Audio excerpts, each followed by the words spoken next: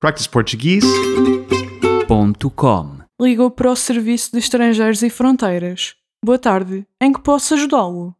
Boa tarde. Estou a ligar para obter mais informações sobre o processo de autorização de residência permanente em Portugal. O pedido tem de ser feito presencialmente, mas tem de agendar por telefone primeiro. Como é que é o processo? Primeiro agenda por telefone a deslocação ao CEF. Quando vier à delegação, tem de entregar o pedido com o impresso assinado por si ou pelo seu representante legal. De seguida, o pedido será reencaminhado para a direção. Para além do impresso, é necessário mais alguma coisa?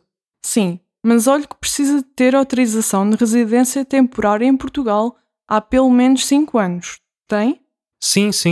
Então tem de trazer 2 fotografias tipo passe, passaporte e uma série de comprovativos.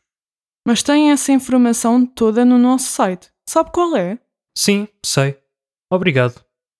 E onde é que eu posso arranjar o impresso? O impresso também está disponível no site. Só tem de imprimir e trazê-lo preenchido e assinado por si, ou pelo seu representante legal. No site pode também consultar a tabela de taxas. Sabe dizer-me se o processo é muito demorado? Estas coisas levam sempre o seu tempo, sim. Certo. Obrigado. Posso ajudá-lo em mais alguma coisa? O número para fazer o agendamento é este? Não, há uma linha própria para isso. Tem onde apontar? O número está disponível no site? Sim, está. Então eu vejo lá. Obrigado. De nada. Disponha sempre.